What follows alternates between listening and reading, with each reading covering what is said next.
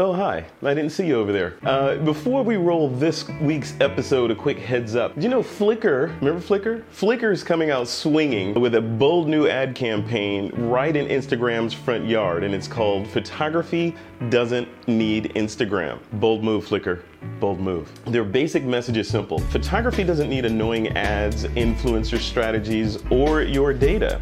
It's a place for photographers to share their images, be inspired, and connect with the undisputed world's largest photography community. And let's be real, Flickr is the OG, or the original gangster, of photography. They've been around since 2006, and the TWIP Flickr group, I started that back in 2008, and it's still going strong. And today the group has over 14,000 members who've uploaded almost 500,000 images. So if you haven't checked out Flickr lately, you should give them another look, and you can start that revised journey by diving into the TWIP Flickr group at twip.pro/Flickr. See you over there. Hey folks, in this episode, I get to sit down with my friend, Mr. Jay Blakesberg. We're going to be talking about film and a brand new book that he's just released.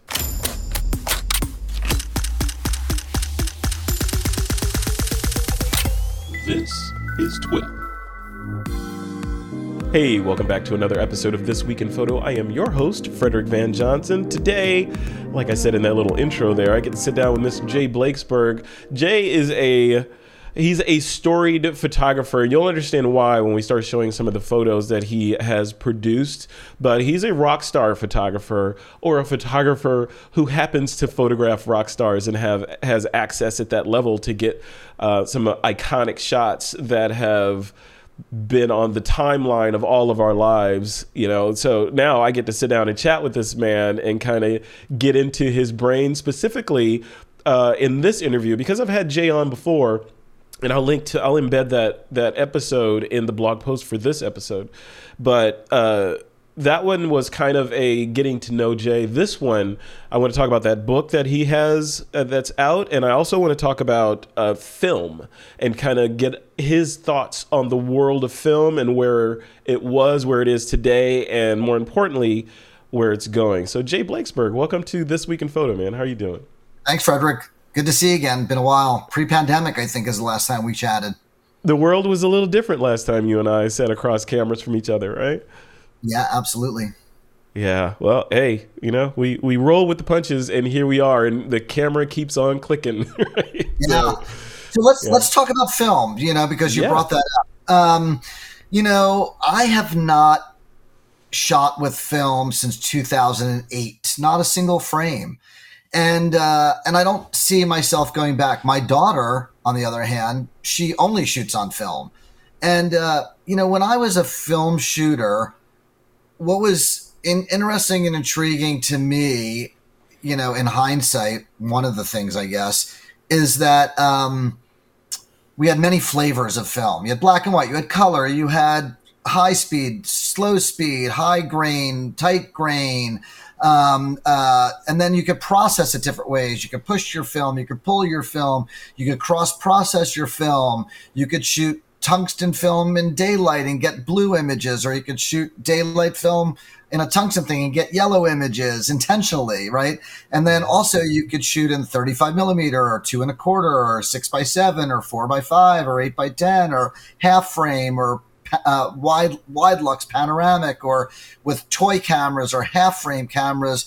So, and you had, you know, all these different lenses, and then all of a sudden we start shooting digital. We all have the same cameras with the same 3 lenses and the same sensors and the same software, right? Yep. And so, you know, from a film to digital perspective at the beginning of that, I hated the transition because I felt so limited creatively by what was in front of me with the digital camera. And I look at my early digital photos, and I was a Nikon guy, so I never made the switch to Canon, which was way ahead of the game in the early days of digital.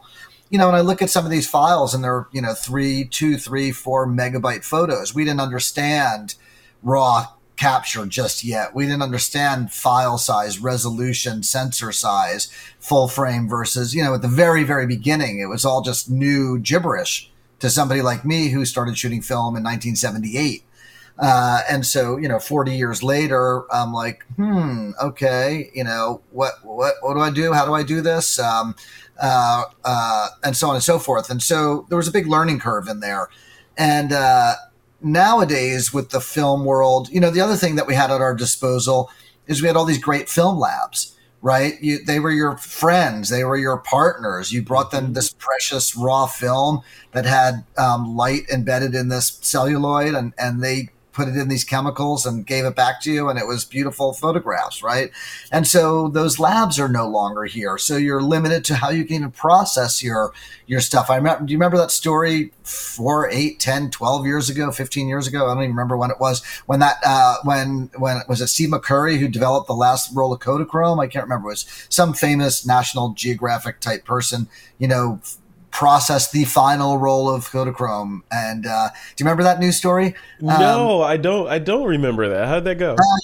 I'm sure you can find it on the internet. I'm sure if you just do a little, the last roll of Kodachrome. Yeah. And it was like a big deal. I mean, but I don't know if you remember this, but back in the 90s, well, the pre-90s, the only place you could get your Kodachrome process was at Kodak. You had to mail away or bring it to a photo lab, and they mailed it away or put it in pouches, whatever. And then in the 90s, Kodak licensed the chemistry and technology to process Kodachrome to like 6 or 8 labs around the country.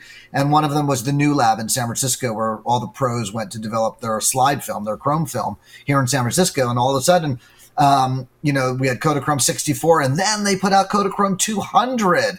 So all of a sudden, we're a little over a stop brighter than where we were. And because you were custom processing your chrome film, you could actually push it 2 stops to 800. So all of a sudden you had 800 speed Kodachrome, right? And so there were all these things that were in place between film, camera, film processing labs, whether it was black and white or color, C41 or E6. And all of those things are gone. And so for me, in terms of my workflow and how I'm creating and how quickly people want my stuff now, it's kind of hard for me to put film back in my workflow. I think if I was quote unquote retired as a shooter, I could figure out a way to put film back into my workflow. I still have all my cameras. I still have my Hasselblad. I still have my 4x5 camera. But I just, the way I am now, because I still do shoot and I still do commercial gigs, people want us to shoot digitally. They don't want us to shoot film. And I'm sure there are partners or clients out there that would accept that and be willing to do that. And then you get into the whole next level. So early on, when I made the transition to digital, I was shooting with these very low end Nikon digital cameras. I'll call them, these D, whatever they were. I don't even remember at the time, 70, 50, 30. I don't know. They sucked, whatever they were. They were not very good. I also shot a lot of my big jobs on film, but I delivered them to my clients digitally. So we built a digital studio early on where I had a full-time guy in here, and he was scanning stuff on flatbed scanners. And then Nikon came out with the first CoolScan 200 or 400. I think it was the 200. Also, compared to what we scanned with today, a piece of shit. I look at the scans that I did on that scanner, and anything that ever wants to get used by anybody has to be rescanned.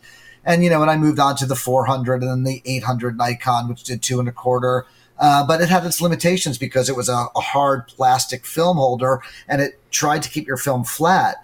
And then eventually Imicon came out with the FlexTight scanners, which eventually were bought by Hasselblad, and they're the ones that go into the scanner and they curve, and so it keeps your film taut end to end for a sharp scan edge to edge. And that's what we still scan with today. But, it's scary because those Imicon / Hasselblad scanners are FireWire 400, and they're only supported up to operating systems on computers that are 8 years old now. So we have an iMac that with an old operating system on it that I only bought maybe 5-6 years ago, but it's got an older system. I don't even know which one. And we can't update that system because otherwise the scanners would no longer work. And so... and nobody's come out with a replacement since Hasselblad, stopped making these scanners.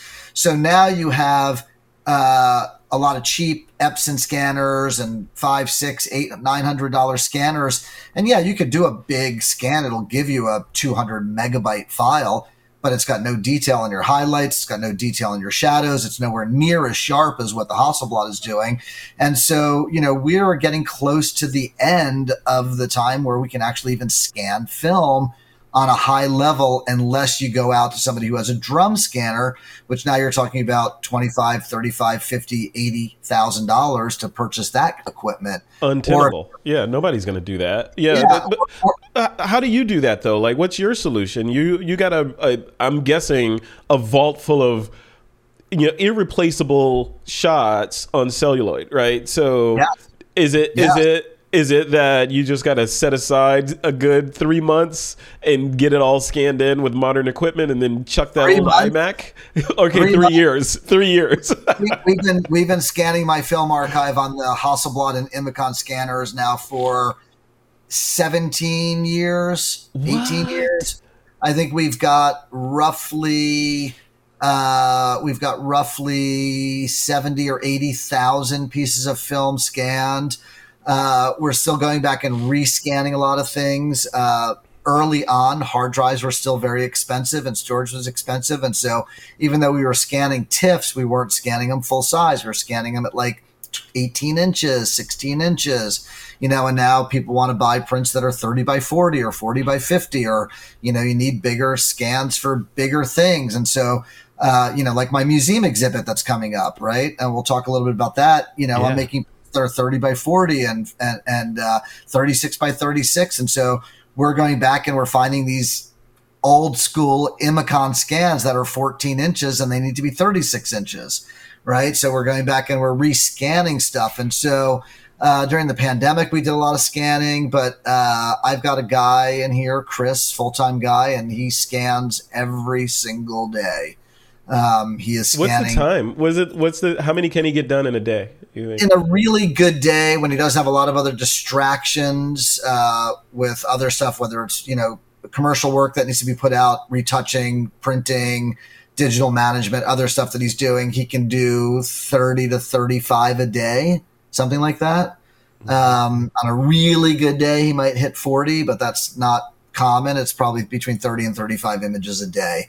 And that's him just really being concentrated on, every time that scanner stops, he's pulling it out, moving on to the next one. But like if he's on a deadline doing something else, he might be working on he's not going to just break away from retouching something or doing some other project to go, okay, I got to change the scan. The scan will go through it. It'll sit there at the edge of the scanner after it gets spit out for 20 minutes, 30 minutes, an hour. Right. And then all of a sudden you've lost 4 new scans or 5 new scans or whatever it is, So he is scanning nonstop, and he's scanning my work, but he's also scanning all of these other archival collections that we are working with right now. My daughter and I have a new business called Retro Photo Archive. You can find that at www.retrophotoarchive.com. And we are working with a bunch of photographers who have either passed away with their estates or they're elderly photographers and they want us to manage their work. And we're going in and scanning their stuff as well. So we have a nonstop production line going of scanning different people's work. Suffice it to say, you are not generating any new film work, right? Correct. I have not shot any film since 2008. Wow. About September. I thought my last role was in August, but I just found another role from September of 2008, I believe, is the last time I shot film.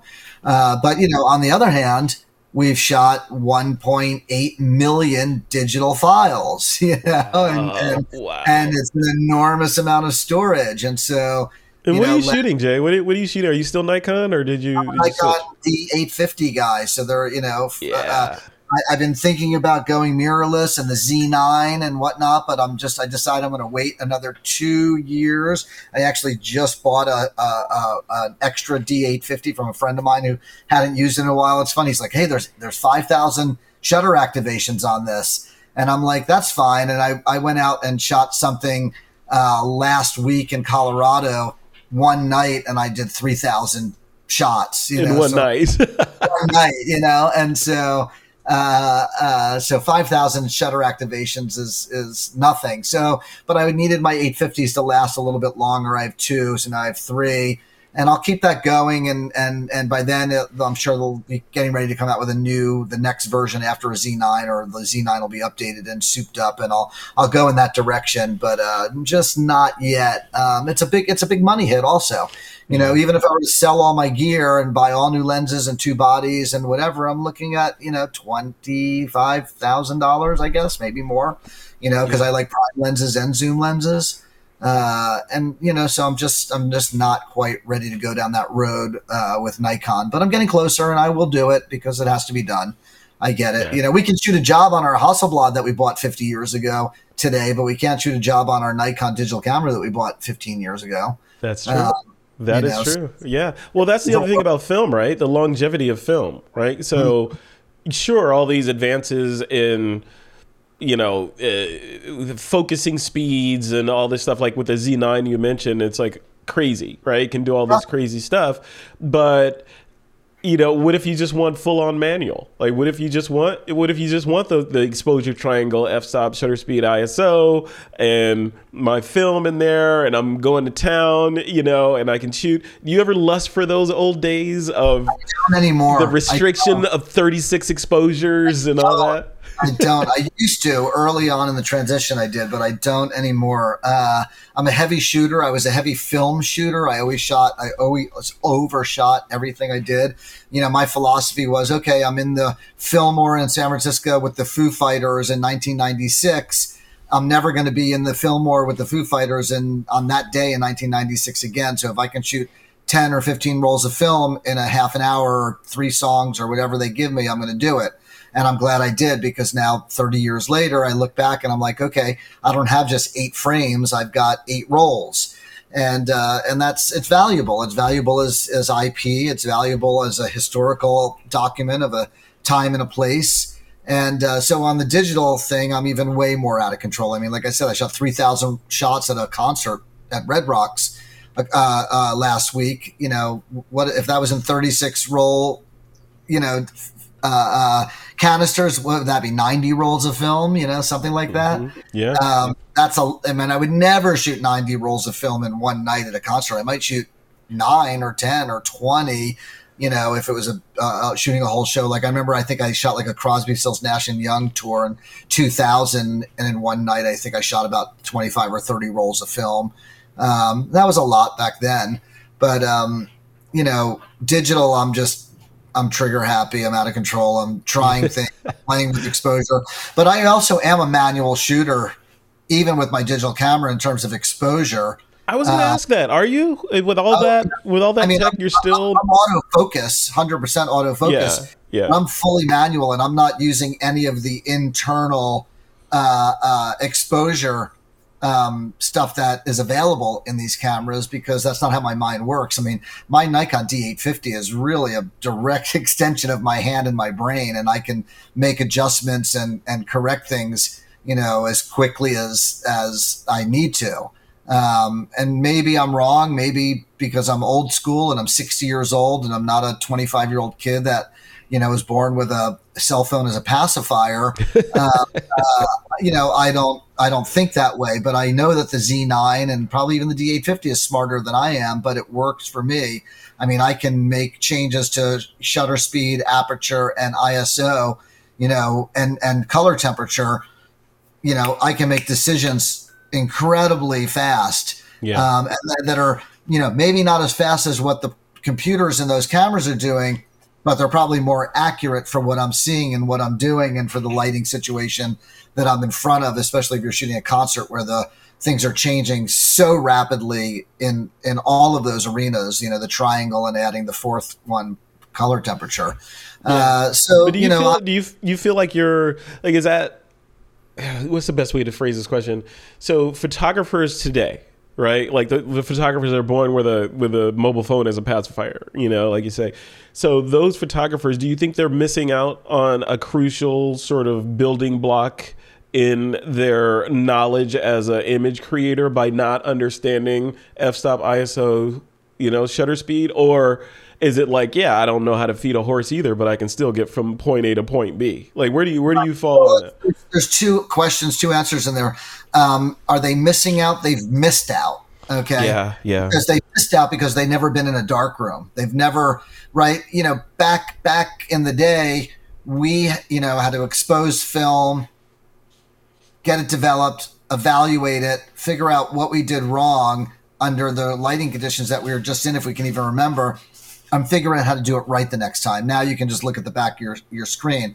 I would say that any great photographer, any really good working photographer today, 100% knows the triangle, because there's no other way to be creative unless you understand that, right? You're just a technician if you're just relying on auto settings and things like that, right? So it's a combination of like I said, those four elements, right? Exposure, shutter speed, aperture, ISO, color temperature, but on top of that is lenses, right? So if are you going to get away with shooting at 1.8? And what's the reason that you're shooting at 1.8 or 2.0 or 2.2, right? Do you understand about depth of field? And do you understand why you're shooting at a shallow depth of field? Not just because it's telling you to do that in order to get the correct exposure, but are you doing that in order to be creative, right? So the best photographers and filmmakers are the people that understand all of those things technically, but use them creatively, right? Yeah. And so I had an intern a number of years ago. It's got to be at least 10 years now. And he didn't know who Irving Penn was. He didn't know who Richard Avedon was. He didn't know who he didn't have Cartier-Bresson, like any of these people. There was no reference point. There was no understanding of the history of photography, right? And I just don't feel like you can get from point A to point B without even understanding that. So there's that whole side of that question you asked me, right? Getting from point A to point B is the history and understanding, because by understanding and knowing that body of work and those bodies of work, that is where you get your inspiration from. Okay. Yeah, and without, you can get your inspiration by looking at a cell phone screen or a computer screen or Instagram or Facebook or whatever, whatever your source is, your digital sources, but you're not absorbing it the way that we did when we went out and picked up a coffee table book of Irving Penn or Avedon or, In the American West or Passages or any of these, David Bailey or any of the great photographers, Mapplethorpe. I mean, the list goes on and on. Like, if you're a street photographer, Winogrand and, Friedlander and all of those people. So without having all of those different points of reference, and then without having ever been in a dark room, and without ever having to shot film and have to understand how you need those skills to correctly expose your film, because we shot on slide film, which had like this much latitude, right? And negative film later on, color and black and white, a little bit more latitude. Without all of that information, they've already missed out. Now, that's not to say they can't still be a brilliant photographer, but I still think that there's something missing there that would get them there sooner and make them understand. And I'm not saying that we're great or we're special or we're unique because we grew up with film and we grew up with those artists and Robert Frank and blah, blah, blah, and this and that and the other thing. What I'm saying is that I think it would benefit those people to go back and look at those bodies of work for inspiration more than anything else, just for the inspiration, as opposed to looking on a computer screen. And if you're a young up-and-coming concert photographer, that's great that you look at Jay Blakesberg's work, you look at my work, and you're inspired by it. But I think that your level of inspiration, which will then fuel your passion, will exponentially grow to the point where it will help you grow as a photographer and become a better, more creative individual, if that makes sense. Yeah, it's like you got to know where you've been to understand where you're going, right? Absolutely. And that's that foundational stuff there. Jay, I want to switch gears a little bit and talk about this gallery show that is happening. Tell me about that. You got to be stoked. So, I am doing my first solo museum exhibition It opens October 14th, 2022, and closes February 5th, 2023. And it's at the Morris Museum in Morristown, New Jersey. And the Morris Museum is actually the only Smithsonian affiliate museum in the state of New Jersey. And so rock and roll is coming to a Smithsonian affiliate. And, this is the real deal. And they reached out to me pre-pandemic, and then we got caught in a big mess of the pandemic, and they're also a year or two out anyway. And the curator said, put on your calendar to call me in January of 2022.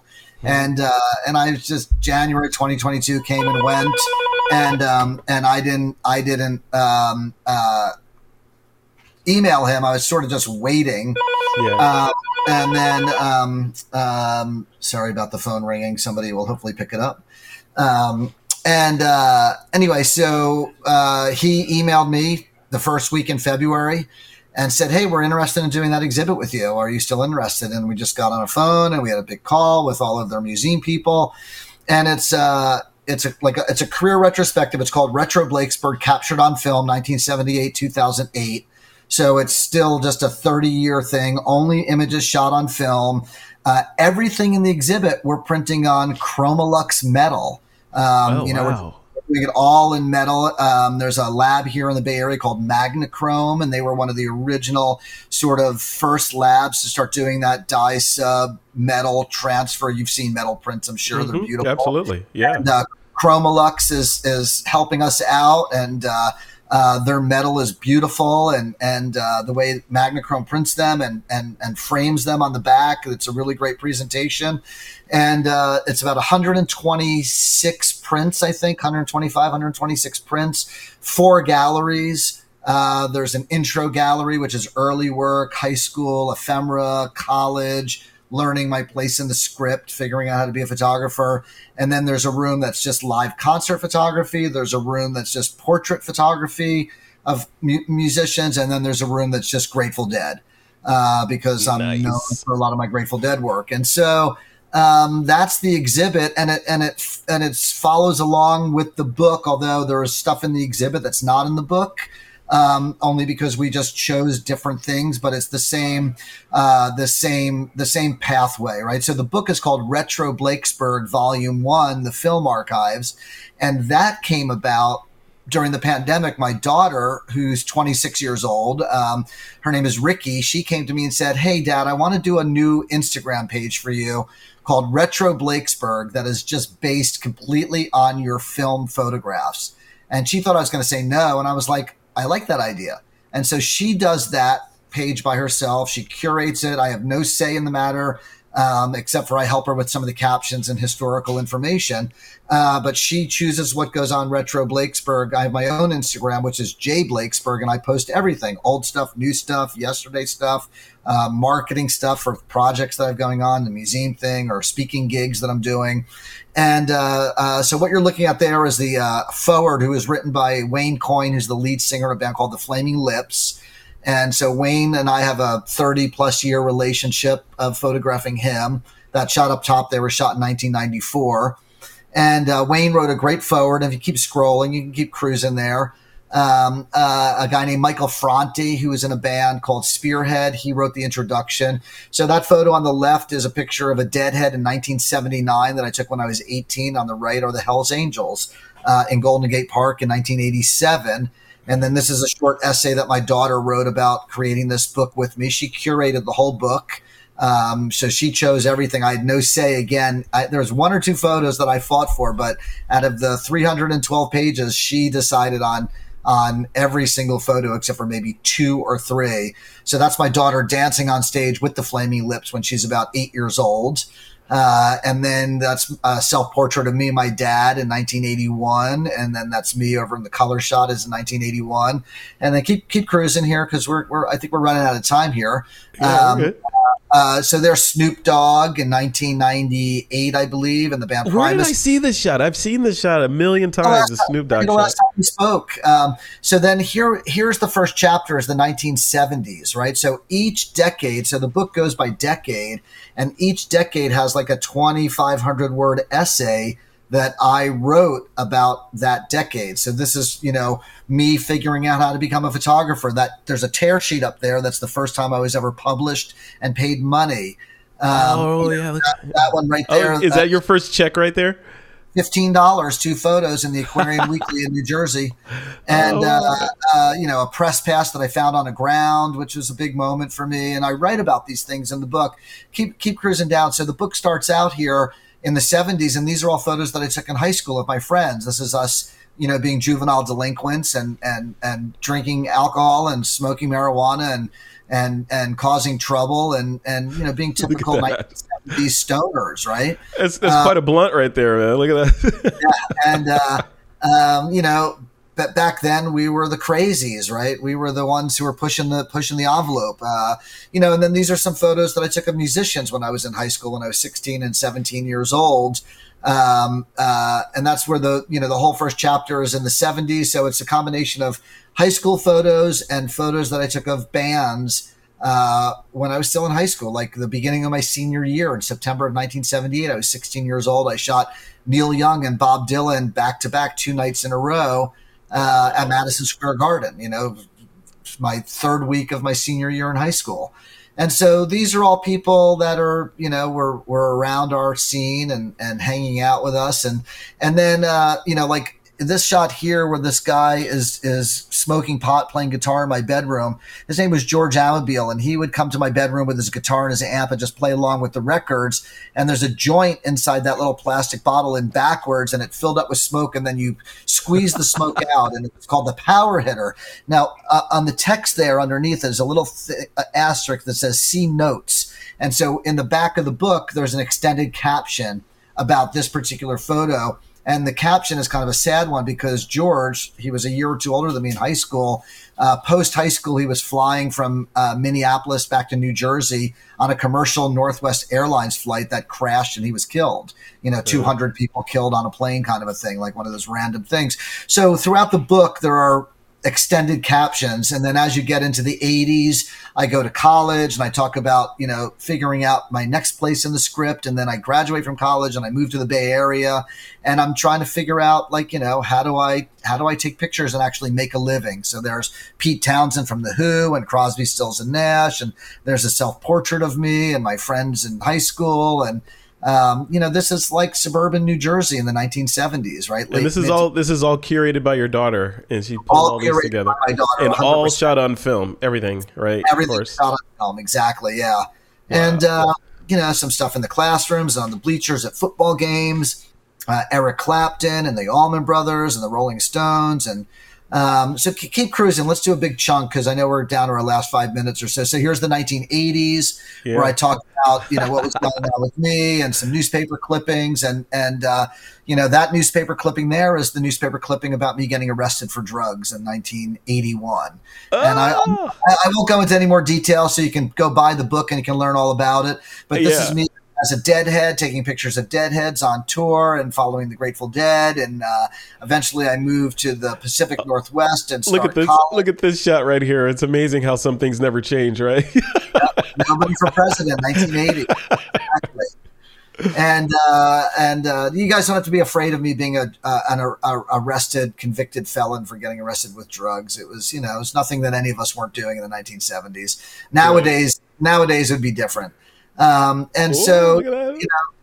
mushrooms, this is what my daughter found interesting. Here's some pictures of the Grateful Dead and some Deadheads. And, this is me developing, my style and my look and my feel and who I am as a photographer. This is Golden Gate Park right here, right? Is this Golden Gate Park? That's down in Monterey. Okay. There is some stuff from Golden Gate Park. For sure. Stevie Ray Vaughan and Led Zeppelin. So again, this is like me just in the, by the time I moved to California, by 87, I do my first assignment for Rolling Stone magazine. November 11th, 1987, I shoot the band U2 doing a free concert in downtown San Francisco. It was filmed for the movie Rattle and Hum, and that's my first assignment for Rolling Stone. And then I go on to do another 300 assignments for them over the next 30 years, essentially. And so this is still early work. There's Prince and The Cure.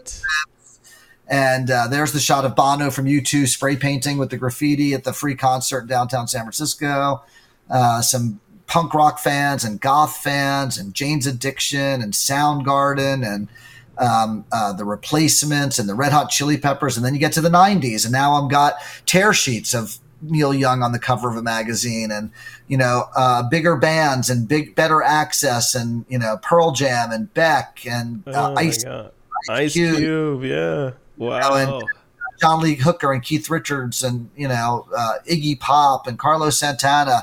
So now I'm starting to shoot magazine features and shoot covers and bigger assignments for Rolling Stone and Neil Young and Fish and REM and Gil Scott-Heron.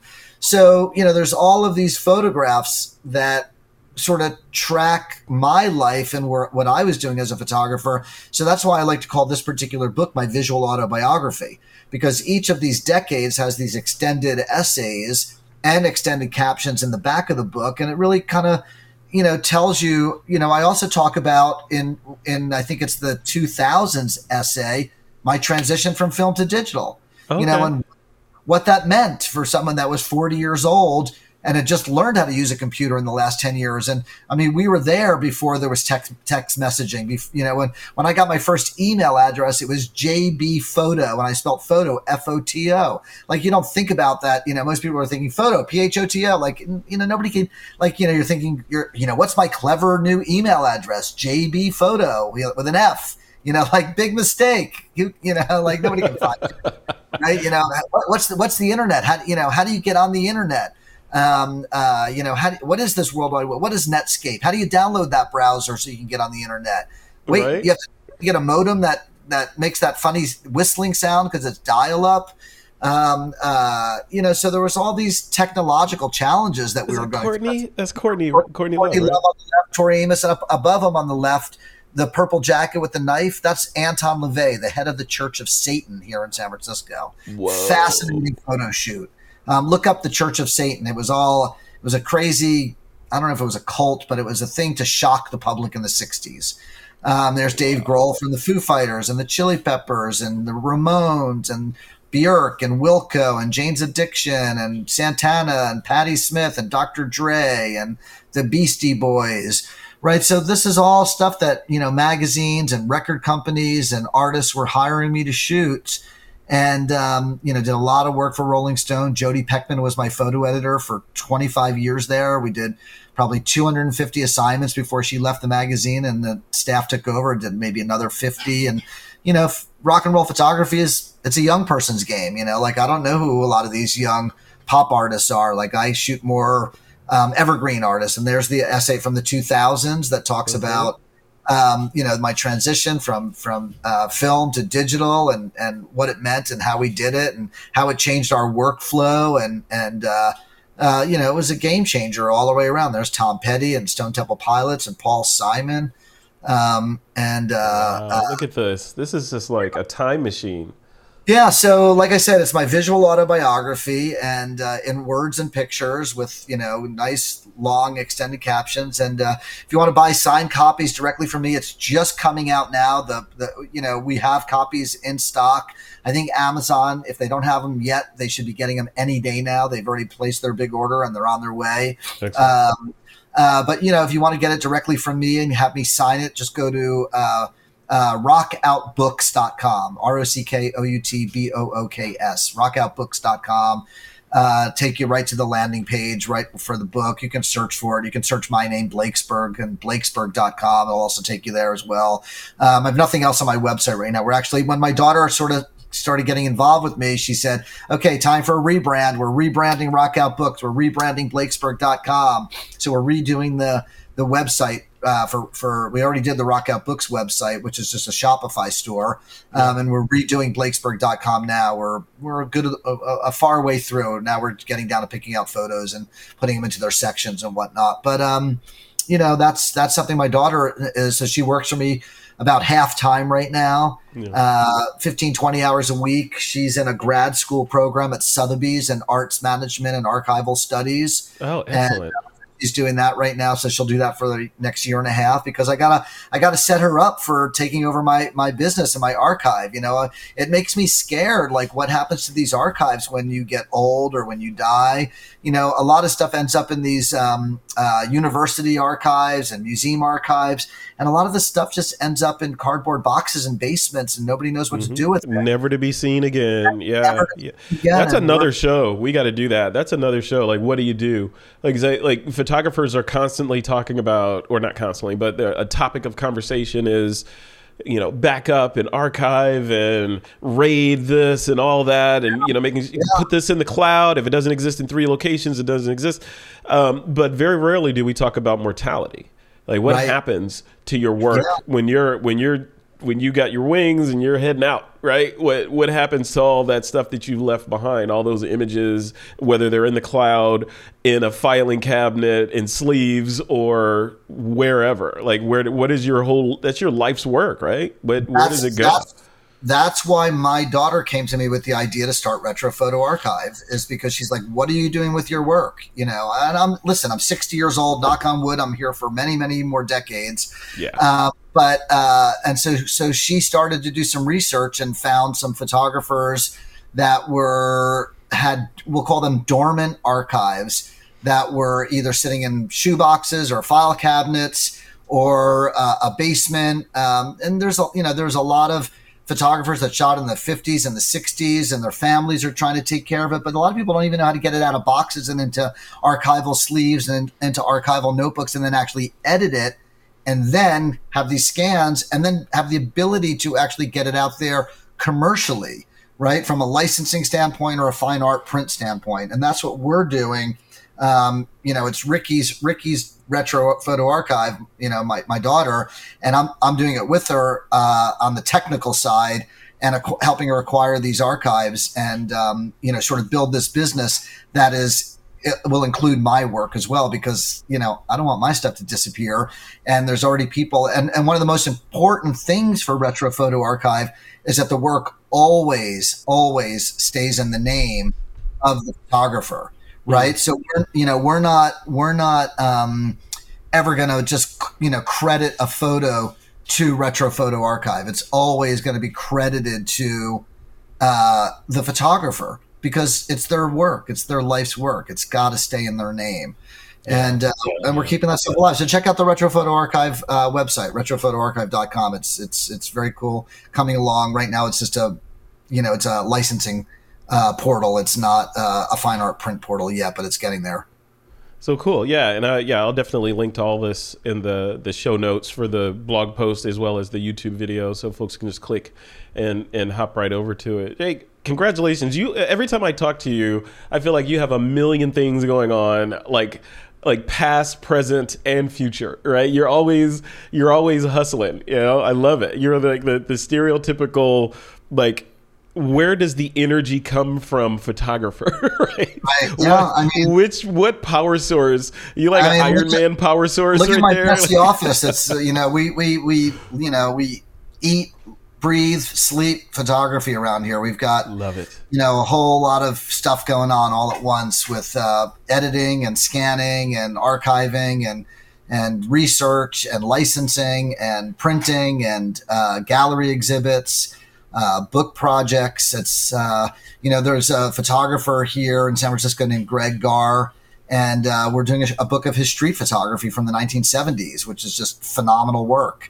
And that's part of the Retro Photo Archive collection. And, he's just this incredible photographer that's just, nobody's really seen his stuff until now. So we've got all sorts of projects going on, and helping other people make books and whatnot. I self-publish all my books. So Retro Blakesberg rather is self-published by Rockout Books, my company, and that's my 16th coffee table book. And out of those 16, 14 of them are self-published. 2 of them have been with publishers. So we got a lot of stuff going on in the photo world. I love it. Well, congratulations on all that you do, and thank you for all that you do. We can't let another pandemic go by before we do another interview. We can't have the pandemic as the interval. Let's pick up after the new year. We'll do another session. Yeah, cool. Yeah, because the book will be out, and I want to continue the conversation about self-publishing too, because I know a lot of photographers want to understand that world. Some people I know are experimenting in that world, experimenting with doing self published Kickstarter type books and all that. So, yeah, I want to get into your brain on that. It sounds like you know your way around that industry. So absolutely cool. All right, thanks, Frederick. Appreciate your time, and cheers, everybody. See you out there.